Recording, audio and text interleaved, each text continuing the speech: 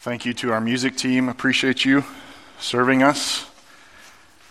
Please open your Bibles with me to Mark chapter 1. As we continue our study in the Gospel according to Mark, we looked at the end last week, both on Friday and Sunday, and now we return to the beginning here. We've worked our way through the prologue, and now we enter into the guts, if you will, of the gospel itself as Jesus begins his Galilean ministry. Galilee would be the predominant place of his ministry as a sign of the elite's rejection of Jesus. His gospel was much more palpable farther north than it was where the religious seat was. And so, in fulfillment of prophecy, as we'll see here in just a moment, he begins his ministry in Galilee.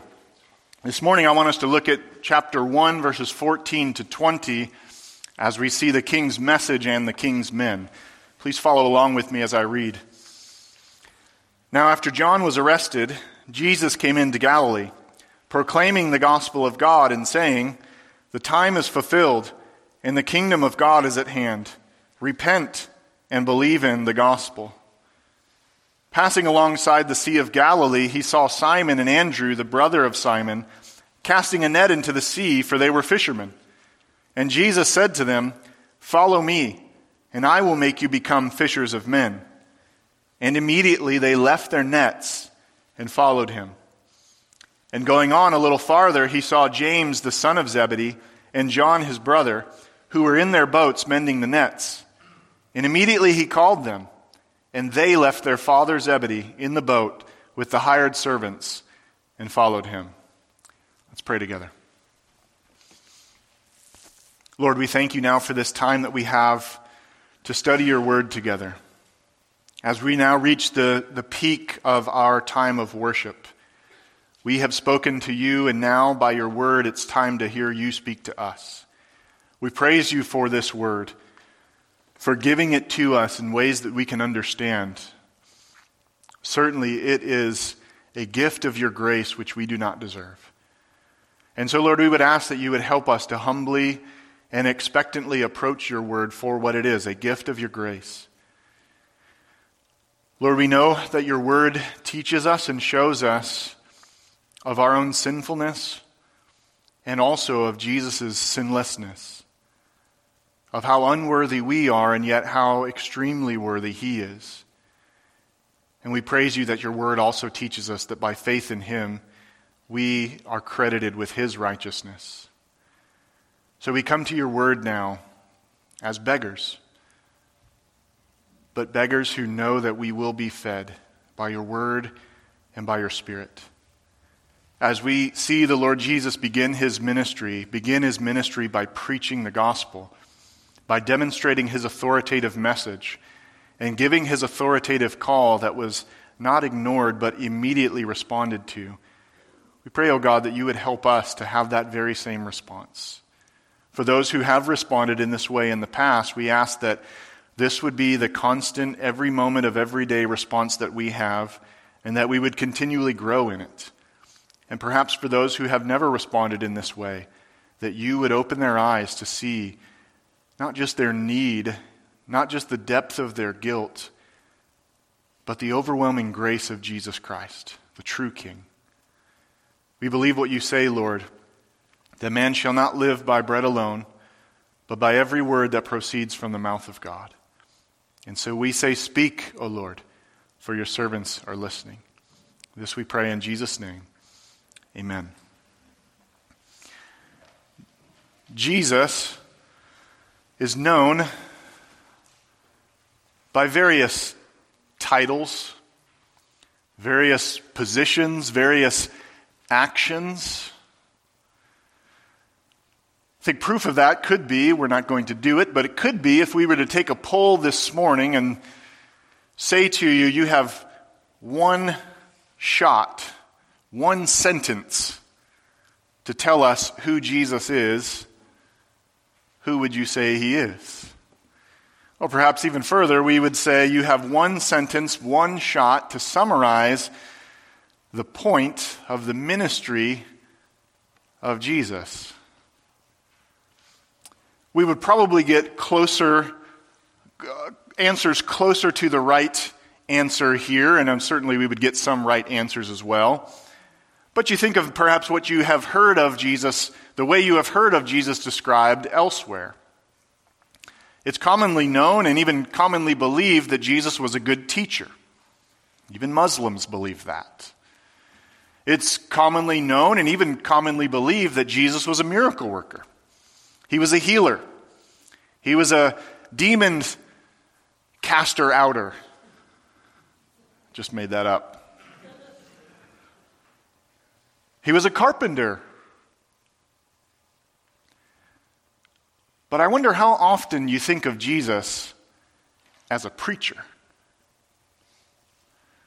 As the Gospel of Mark continues to unfold, coming fresh off the heels of the Father and the Spirit's affirmation of the Son in his baptism, and then immediately the enemy recognizing who he is and moving in to attempt to derail his mission through his temptation in the wilderness, yet having failed to do that very thing, Mark takes us right into the beginning of the ministry of Jesus Christ. We know from other Gospels accounts that this is not in chronological order necessarily, and that's not really Mark's concern. There were some other things that happened in between Jesus' temptation and this moment when Jesus began to preach his gospel, and we can see that even in John's arrest. But what Mark wants us to understand is that the foundation for Jesus' earthly ministry was his preaching. And so this morning, I want us to see this section of Scripture in two parts. First part will be in verses 14 and 15, and we'll call it the King's Message. The second part will be in verses 16 to 20, and we'll call it the King's Men. So first, the King's Message, verses 14 and 15. Let me read those again for us. Now, after John was arrested, Jesus came into Galilee, proclaiming the gospel of God and saying, "The time is fulfilled, and the kingdom of God is at hand. Repent and believe in the gospel."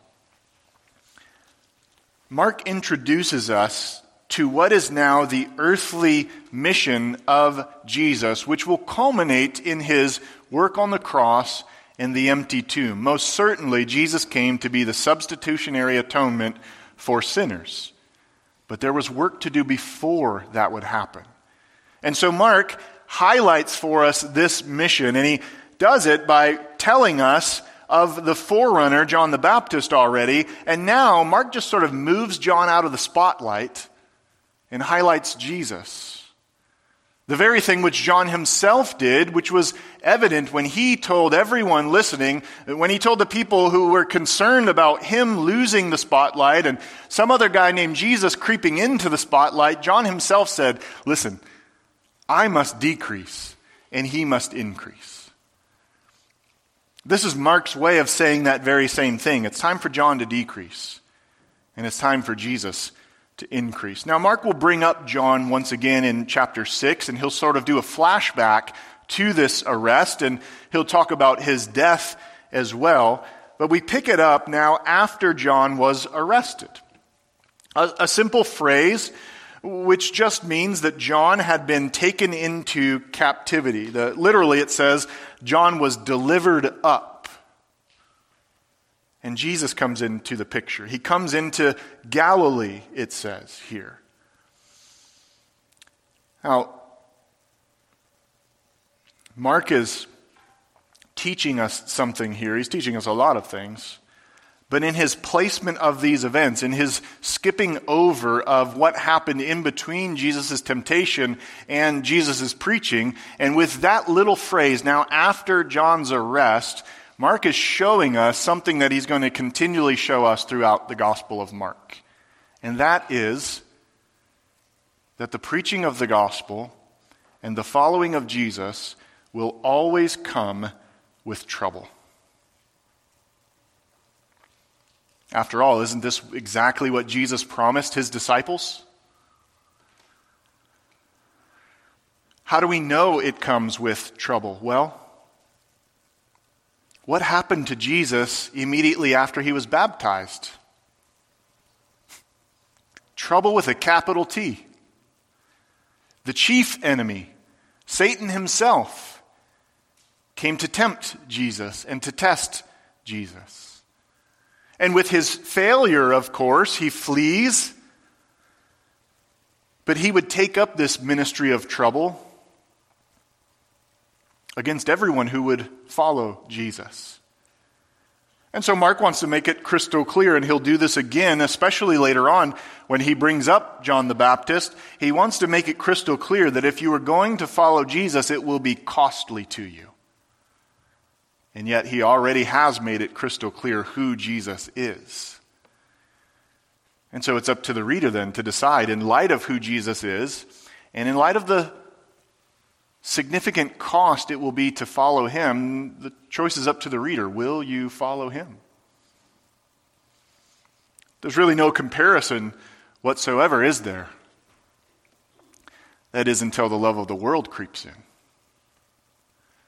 Perhaps a desire for a reputation, or just perhaps a desire to hit cruise control and just ride out life in ease. After all, isn't that what we're supposed to do? Live happy, comfortable, normal lives? Mark wants us to know crystal clear that that is not what it is to follow Jesus. And so Jesus comes into Galilee, and he comes proclaiming the gospel of God. This was foretold in the prophet Isaiah, which we sing a song about every year around Christmas time. Isaiah chapter 9 verse 1 says, "But there will be no gloom for her who was once in anguish. In the former time he brought into contempt the land of Zebulun and the land of Naphtali, but in the latter time he has made glorious the way of the sea, the land beyond the Jordan, Galilee of the nations." And in Matthew's gospel in chapter 4, he makes it crystal clear why Jesus lived in Nazareth and began his ministry in Galilee, because that's where God said he would do it. And so it's in the northern realm of Israel that God said the light of God, the promised hope of God, the King of God would come to visit the people. And it's there, Mark says, and so do the other writers, it's there where Jesus begins the foundation of his ministry. A foundation that is summarized in a few words: the proclamation of the gospel of God. Now you'll notice there's a reference to the gospel back in chapter 1, verse 1. We've already looked at it before. It says the beginning of the gospel of Jesus Christ, the Son of God. And now in chapter 14, or in verse 14, we meet the gospel again. And this time it's called the gospel of God. Gospel of God is a phrase that gets used throughout the New Testament. Paul uses it in Romans chapter 1, for instance. It's a summary of what the gospel is. It's the gospel about God, and it's the gospel that has come from God. And Mark wants it to be crystal clear that the gospel of Jesus Christ, contrary to the gospel of Caesar or the gospel of Rome or any other gospel, the gospel of Jesus Christ is the gospel of God. You see how heavy on the front end Mark loads the deity of Jesus Christ? The very fact that Jesus is God.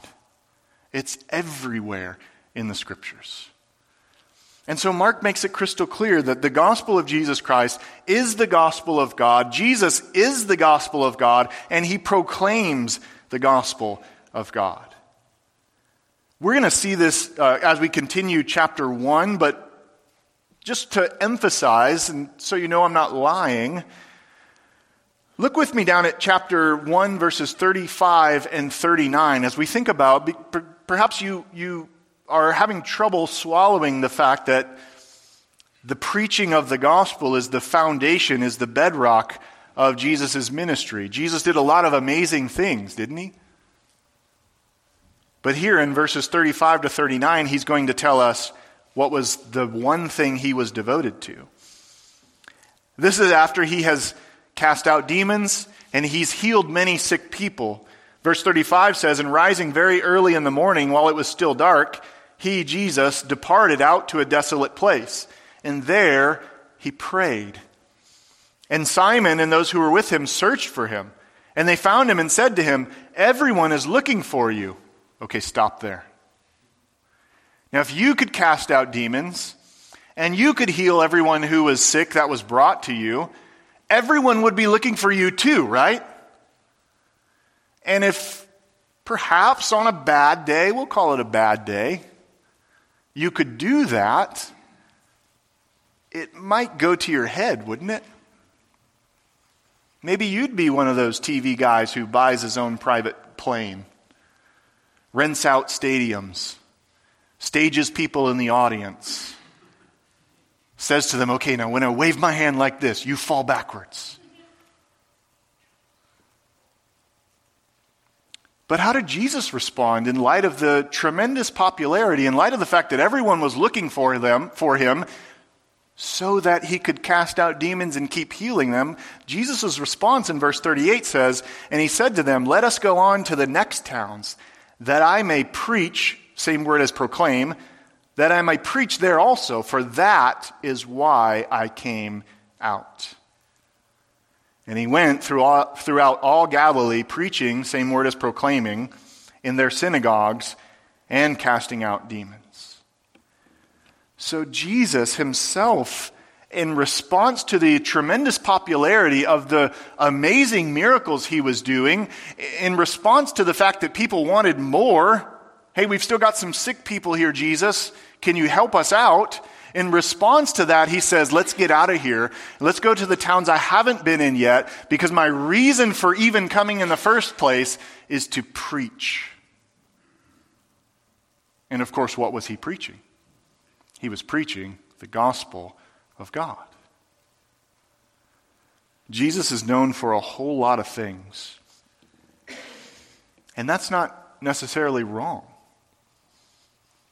Jesus was a carpenter. Jesus did cast out demons. Jesus did heal.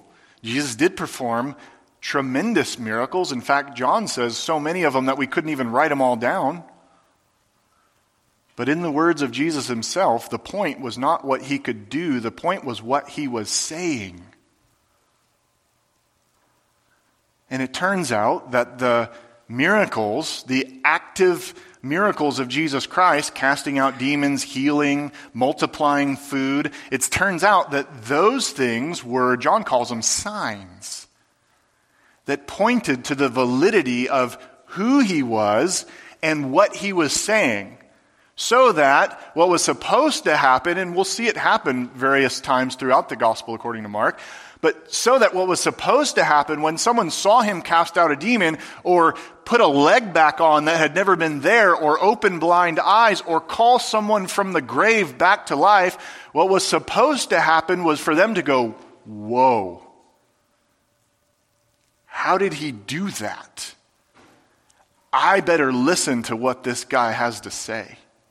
Could this be the one that God has sent, the one that the prophets told us was coming? Could this be the God with healing in his wings?" And so Jesus prioritizes in his ministry not the miraculous, though that doesn't discount the miraculous. Jesus prioritizes preaching. And so as we think about the various gospels that float around, and even various supposed Christian bestsellers, where a charlatan tells you, Jesus wants you to live your best life. Jesus doesn't want you sick. Jesus doesn't want you poor. Jesus doesn't want you suffering. If you're suffering, there must be something wrong. That is absolutely against the gospel of God. In fact, that's the gospel of Satan. So don't buy it. Does Jesus desire to heal people? Yes. Just read on. Does Jesus desire to cast out demons? Yes. Just read on. But he desires to do those things so that the world would know that the King has come, bringing his kingdom. And in his kingdom, there will be no sickness. There will be no demons. There will be no suffering. What does he say? He will wipe away every tear from their eye. They will hunger no more, neither shall they thirst anymore. And so what we have in the miracles of Jesus is a precursor of the kingdom of God.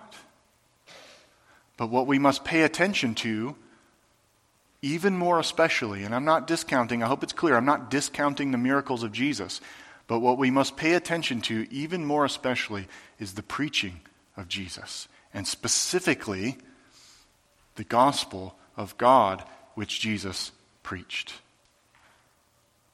Otherwise, why do we have hospitals? Why are many of us struggling to get by on a week-to-week basis? The tricksters would tell you it's because you don't believe hard enough. But then who does that put the emphasis on? Jesus or me? And I thought that it was the righteousness of God that gets me into the kingdom, not my own righteousness produced by my own ability to believe. It's a lie. I know you know that. I'm preaching to the choir. This is for the people that listen later. It's a lie. And so Jesus begins his mission by proclaiming the gospel of God. And then verse 15 tells us about the content of that message that he proclaimed. What did he say? What does the gospel of God entail? Well, it entails multiple things. Mark continues, and saying, the time is fulfilled and the kingdom of God is at hand. Repent and believe in the gospel. So the gospel of God includes, first of all, something about timing. And the word for time here is not chronological time, but a fixed point of time within the divine plan of God. Just as Paul tells us in Galatians 4, 4 and 5, but when the fullness of time had come, God sent forth his Son, born of woman, born under the law, to redeem those who were under the law, so that we might receive adoption as sons. In the preaching of the Lord Jesus Christ, Jesus himself is saying, it's time. Which would imply for all of those who had been waiting nearly 400 years for a word from God, and then the forerunner shows up. And he declares what the prophet said he would declare: prepare the way of the Lord, make straight his paths. Repent and prepare yourself, because the kingdom of God is at hand. And Jesus takes up that mantle. And he says it's time. The time that the saints have been waiting for. It's time. And so it includes something about time, and it includes something about a kingdom as well. The time is fulfilled, and the kingdom of God is at hand. There are various attempts to summarize what you could consider the overall theme, the overall point of what the Bible is. And there are various explanations of that. One of those explanations is that the overall theme of the Bible is the kingdom of God. It's what one of my professors at the Master's Seminary named Dr. Michael Vlock, who wrote a very long and wonderful book about that subject. That's what he says is the point of the Scriptures. And I believe him. Jesus says the kingdom of God is at hand, which for us brings up all kinds of different thoughts, probably very accurate thoughts. But let's go back into the minds of the listeners to Jesus. This is part of the reason why we came to the Gospel of Mark at the end of Amos. Because it was just a couple of decades later, after the book of Amos, that the people of God would never again know what it is to be the kingdom of God. They were an oppressed kingdom for about 600 years or so. And even in the preaching of Jesus Christ, they're oppressed by the Romans. But they knew that God promised that he would send a king one day, and that king would establish his very own kingdom, the kingdom of God. The prophets told about it. And this is what we saw at the end of Amos chapter 9. And so they knew to be looking for a kingdom of God. And now Jesus comes and he says that time, the thing you've been looking for, is now. The kingdom of God is at hand. Why was the kingdom of God at hand? The kingdom of God was at hand because the king was preaching. You remember in Jesus' baptism, the Father speaks from heaven and back in verse 11 and says, "You are my beloved Son, with whom I am well pleased." And I mentioned it then, but I'll do so again. That's a reference back to Psalm 2. And so that we understand the full weight of this idea of the kingdom of God and the one who is preaching it being himself the king, let me read for you Psalm 2. Why do the nations rage and the peoples plot in vain? The kings of the earth set themselves, and the rulers take counsel together against the Lord and against his anointed or his Messiah or his Christ, saying, "Let us burst their bonds apart and cast away their cords from us." So we've got a summary of the rebellion of all of mankind, and then David tells us how God responds to that rebellion. Verse 4 says, "He who sits in the heavens laughs. The Lord holds them in derision. Then he will speak to them in his wrath and terrify them in his fury, saying, 'As for me, I have set my king on Zion, my holy hill. I will tell of the decree. The Lord said to me, you are my son.'" Which is what he said to him in his baptism, wasn't it? So back to Mark chapter 1, in light of the rebellion of mankind, God's response is first of all to laugh, then to hold them in derision, then to speak to them in his fury, and his speech to them doesn't involve speech in that instance, but involves an action, setting his son on Zion.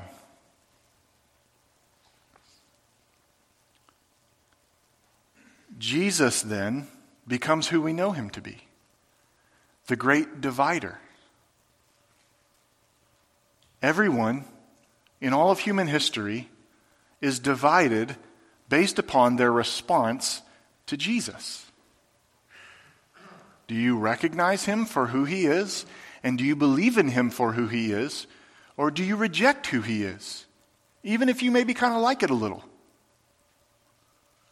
And so God's response to man's sinfulness is to set his king on the hill. What they failed to understand, however, but the prophets did testify to, what they failed to understand is before that king would rule in a physical kingdom, he would come to establish a spiritual kingdom, and he would deal with the sin problem of his citizens. This king is the king who laid down his life for his people. And so we have the reality of the kingdom of God, but it's a spiritual reality right now, isn't it? Jesus rules and reigns over everything, does he not? Yet, does everyone acknowledge that? No. And so what we have in the preaching of the gospel is the declaration that God is in charge because God made you. God is the one who gets to tell you how to live.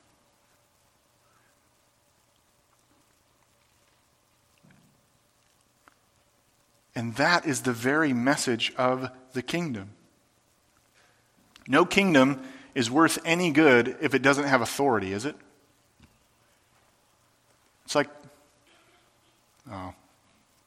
I'll say it. It's like the United Nations. Come on. Can we do something about what's going on overseas? Anyways. no kingdom is any good unless it has authority and unless it wields that authority. The kingdom of God, the authority of the kingdom of God, is centered in the King of God and is communicated in his preaching of the gospel. And so Jesus declares the time is fulfilled and the kingdom of God is at hand. And if that's true, then there's a way that must be, then there's a way that should be dealt with. There's a way that should be responded to in light of that news.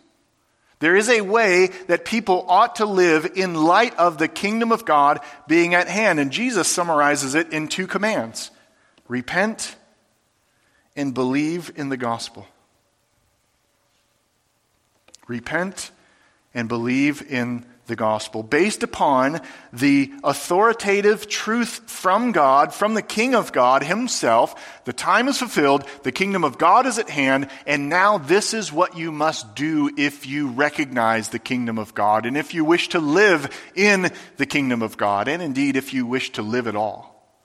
You must repent, and you must believe in the gospel of Jesus Christ. 2 sides of the same coin. Yet sadly, many refuse to acknowledge even Jesus' own preaching of the need for repentance.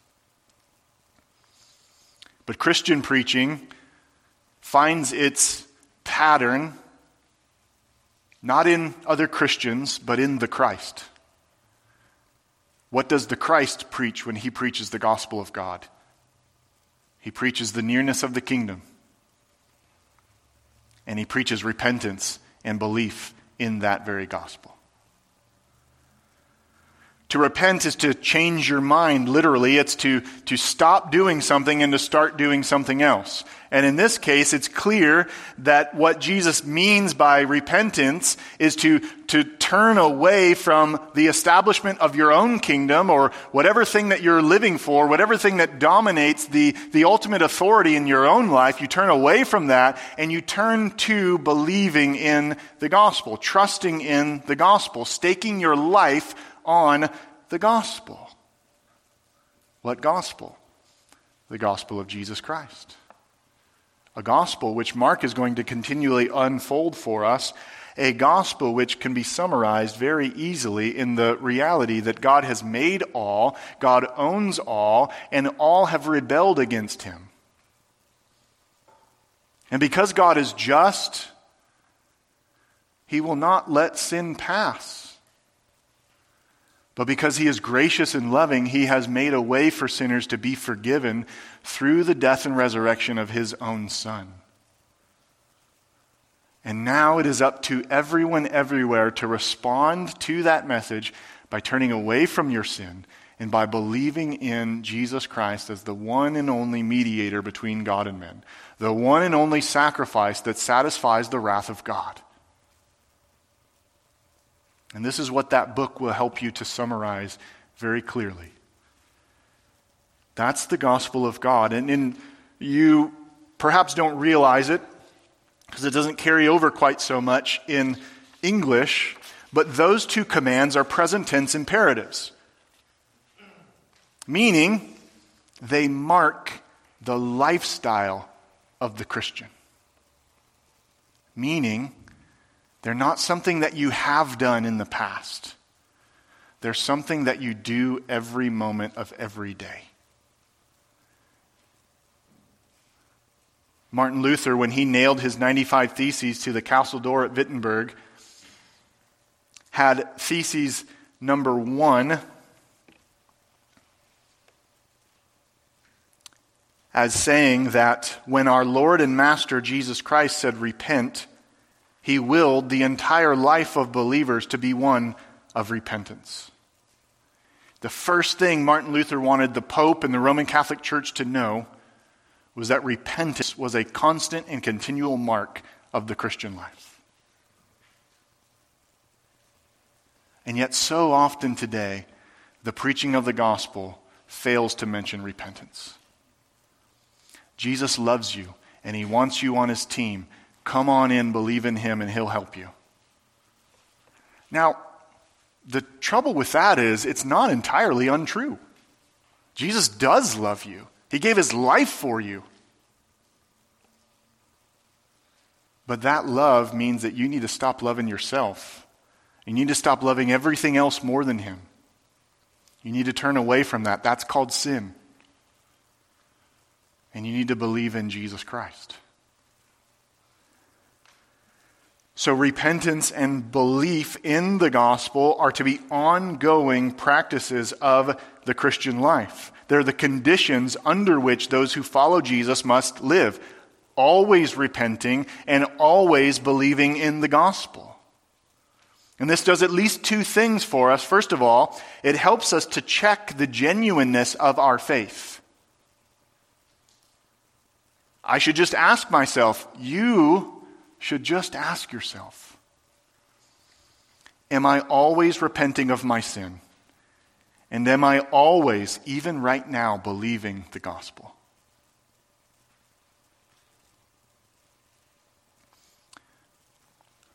There's such a thing in the academic world where a professor can get tenure, which essentially means that professor now has an unlimited contract.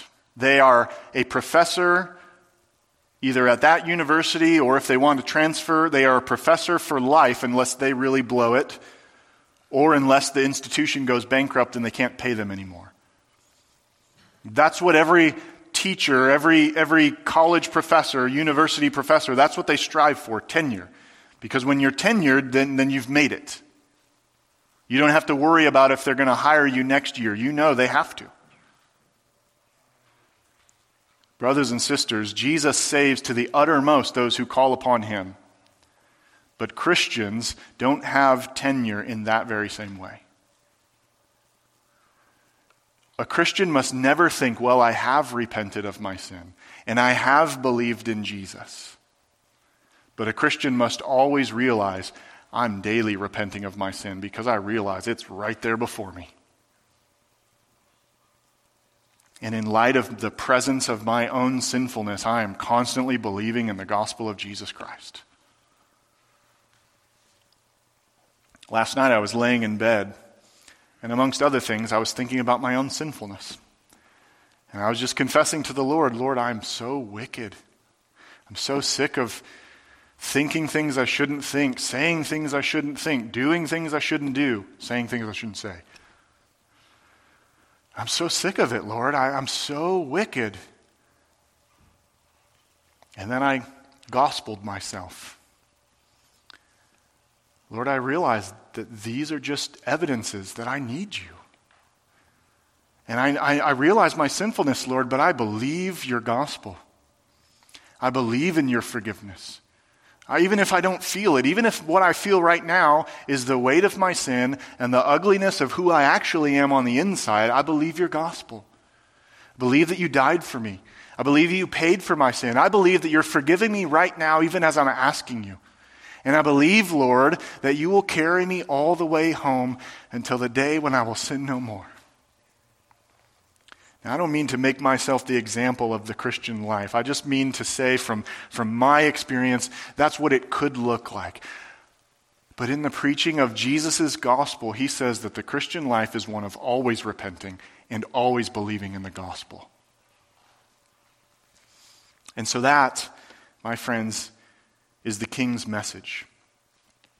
I said it does two things. The first thing is that it helps us check the genuineness of our faith. The next thing is far more encouraging.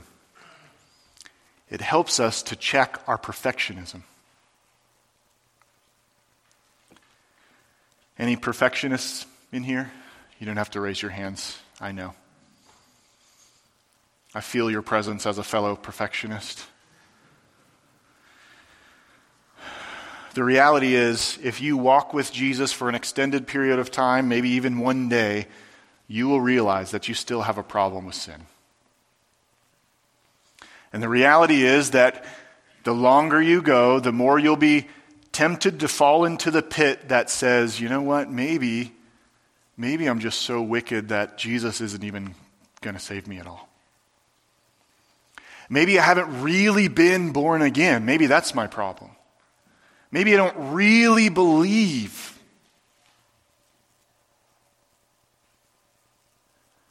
Well, my friend, I want to encourage you that if you are ever even a little bit concerned about your sin, that is an evidence of the grace of God. People who are dead in their sin don't care if they sin. But people who are alive to Jesus Christ deeply care about their sin. And so it helps us to check our perfectionism because it helps us to realize that repentance is an ongoing practice in the Christian life, which implies sinning will be an ongoing practice in the Christian life, does it not? Now, we don't want to sin, and we do our best not to sin, but the very fact that Jesus didn't say, repent in the past, but repent always and believe always in the gospel, implies to us and teaches us that you will have an ongoing problem with sin.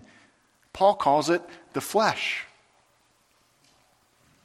So for the Christian, the question is not whether or not you will sin, but Psalm 51, how you will respond to your sin when you sin. And that's how you really know if you're a Christian or not. And so it smashes our perfectionism because it teaches you you're not going to be a professional Christian. You're not going to be perfect.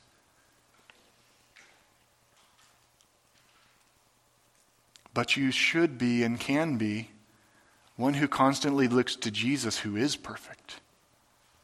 And in his perfect love gives perfect forgiveness every time we confess our sin. And so then we have the message of the king's message. And then secondly, we have the king's men. Verses 16 to 20 follow on the heels of the preaching of the gospel of Jesus because they illustrate what it looks like to respond to the gospel of Jesus. Back then and now. So Mark continues, passing along the Sea of Galilee, he saw Simon and Andrew, the brother of Simon, casting a net into the sea, for they were fishermen. And Jesus said to them, "Follow me, and I will make you become fishers of men." And immediately they left their nets and followed him.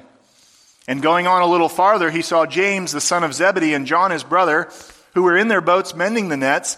And immediately he called them, and they left their father Zebedee in the boat with the hired servants and followed him. You see the pattern?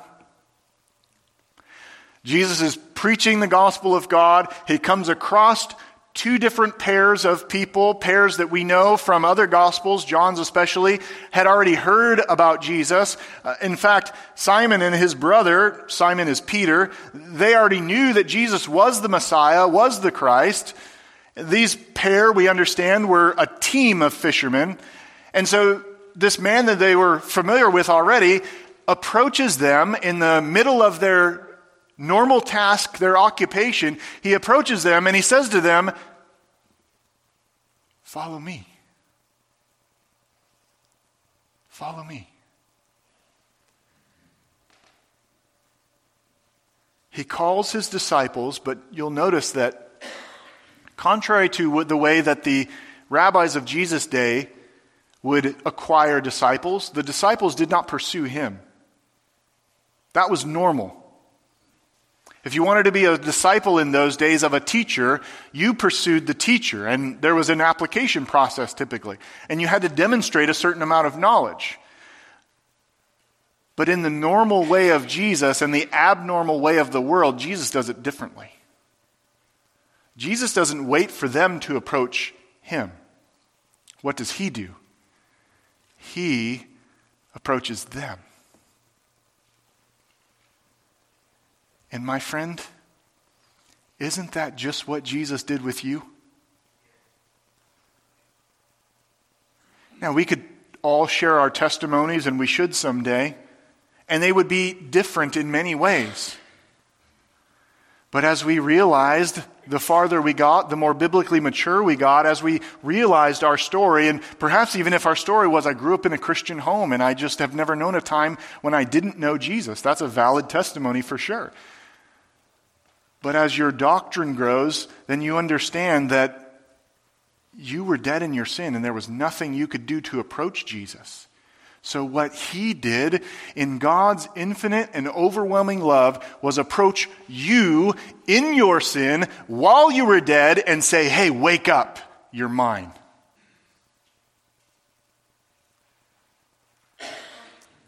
Grace, grace, God's grace. Who does that? Let me just talk to you this morning if you're here and you're not a Christian. Who's going to love you the way that this man, Jesus, will love you? Who's going to approach you in your disgustingness?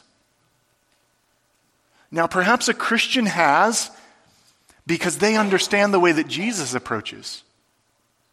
But what's the way of the world when someone is in what would be described as the most abominable situation known to mankind, is in sin? What's the way of the world? The way of the world is say, I'm going to go around you. I'm going to build my life so that I don't have to see you. I'm done with you. But what's the way of Jesus? I'm coming to get you. You're mine. I love you. Follow me, Jesus says. And just like the disciples in their day, you got up immediately.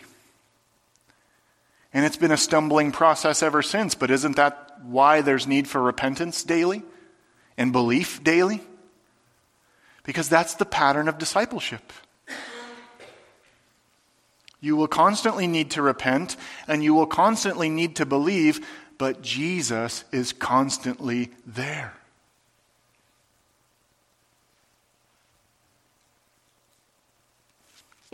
I highly doubt Simon and Andrew, James and John, I highly doubt they understood that then.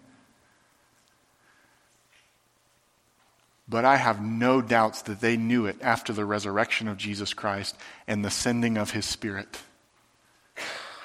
I wonder what it would have looked like to sit around in conversations and just listen to these guys talk about this event. Hey, you remember that one time when we were fishing? We were just at work, had just clocked in about an hour ago. You guys were out in the boats, you were casting your nets, and we were on the shore, we were mending our nets. And Jesus came. And we had heard a lot about him, and we kind of knew who he was, but we weren't totally sure if we were committed yet. And then he told us to follow him. And something just grabbed a hold of us. And we just knew we had to follow him. We just knew we had to do it, so much so that we left behind our occupations. We left behind our dad. Because we knew that nothing compared with following Jesus. And to sit around and hear them say, we get it now. We get it. What a glorious Savior. Wouldn't that be the motivation for the rest of their lives lived for him? And the rest of their life in eternity worshiping him? We get it. God's King has come. We're citizens of God's kingdom. What we see now with the eyes of faith will one day be seen by the eyes of the faithful when he brings his physical kingdom here. But for now, we look for it in hope. We know it's there. We know the King is on his throne. We know we're going to a place where we will be with him forever, where there will be no sin, where there will be no pain, where there will be no wars, where he will rule in perfect justice and we will enjoy perfect joy. We get it now. And so the King calls them to follow him, and what do? They respond. I want to point out just a couple more things. First of all, I want you to understand that when Jesus says that they should follow him, he says, follow me. Christianity fundamentally is not following the Bible. Christianity fundamentally is following Jesus. And in order to follow Jesus, you follow the Bible. But it's a whole lot more exhilarating to follow a person than to follow a set of rules, is it not? Are you more inclined to obey the speed limit because the sign tells you to? Or are you more inclined, perhaps because someone whom you really love says to you, hey, listen, I'm really concerned about the way you drive. I'm really concerned about your safety. I don't want you to die. Would you please just slow down? Which one's more motivating? The person, right? Whether or not you obey it or not. But the person is far more motivating. That's Christianity. Christianity is following Jesus, a living, breathing person who you can't see now, but who has promised you he's with you. And so Christianity is following Jesus. And then notice, too, what he says he will make them. I will make you become fishers of men.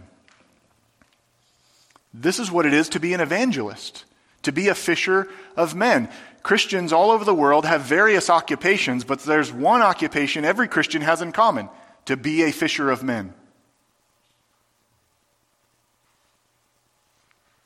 But before you get guilted into asking yourself how you're doing at being a fisher of men, listen to what Jesus tells you. He says, I will make you become fishers of men. He doesn't say, follow me and make yourself fishers of men and hurry up about it.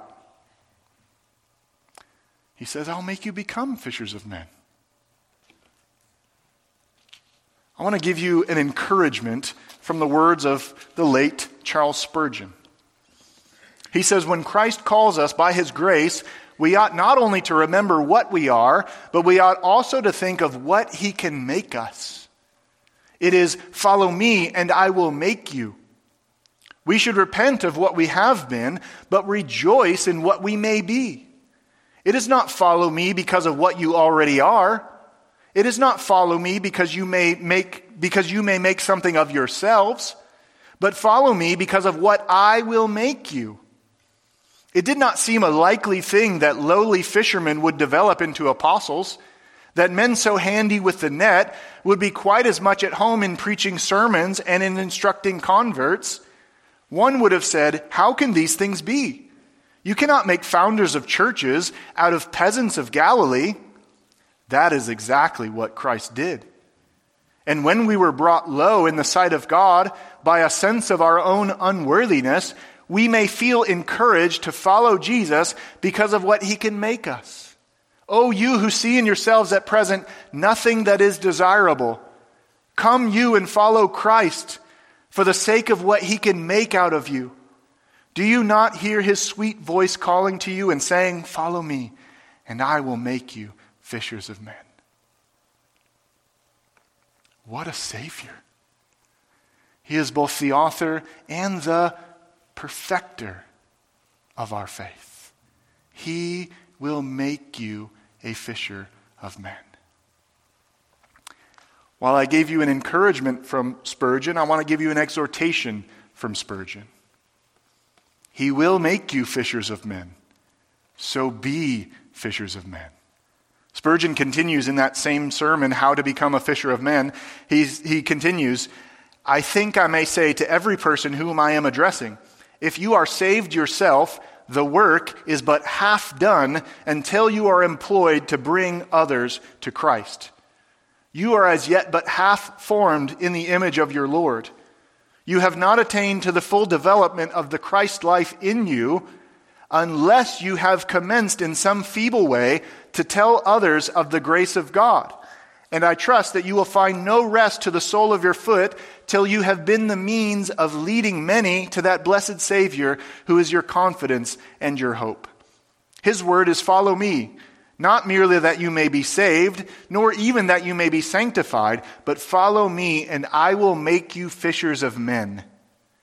Be following Christ with that intent and aim, and fear that you are not perfectly following him unless, in some degree, he is making use of you to be fishers of men. What did Jesus make out of the disciples? Fishers of men. What does Jesus continue to make out of his disciples? Fishers of men. God has placed around you somewhere, somehow, in some way, a school of fish, so to speak. And God expects that we would cast our net that we would preach the gospel, and that we would be employed in fishing for men. But God promises that He and He alone will be the one to catch them. It's not up to us to catch. It's up to us to cast. If you, like me, find that sometimes that is a difficult task, keep going to Jesus. Keep going to Jesus. But I think Spurgeon is absolutely right. If that's not happening in your life, then you're not fully formed in Christ. Now, he did not say you're not in Christ, and I'm not saying you're not in Christ. But you're not doing what Christ told you to do. The disciples illustrate their response to Jesus' words, and it's summarized in words like immediately and they left. They left their what were lucrative occupations. We tend to think of the disciples as poor fishermen, but they weren't. Peter owned his own home, and John was good friends with the high priest of Jerusalem. In those days, the Sea of Galilee was known to have a plentiful market for fish.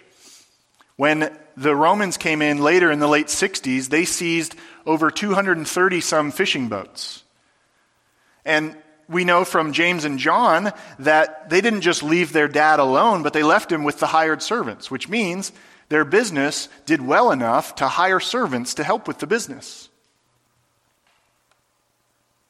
But what they determined was that nothing of any worth was more worthy than Jesus. They understood the King is here. We want to be members and citizens of His kingdom. And we want to be employed in telling others about His kingdom. And so they decided everything else pales in comparison to the King and to His message. And so what do we do with this?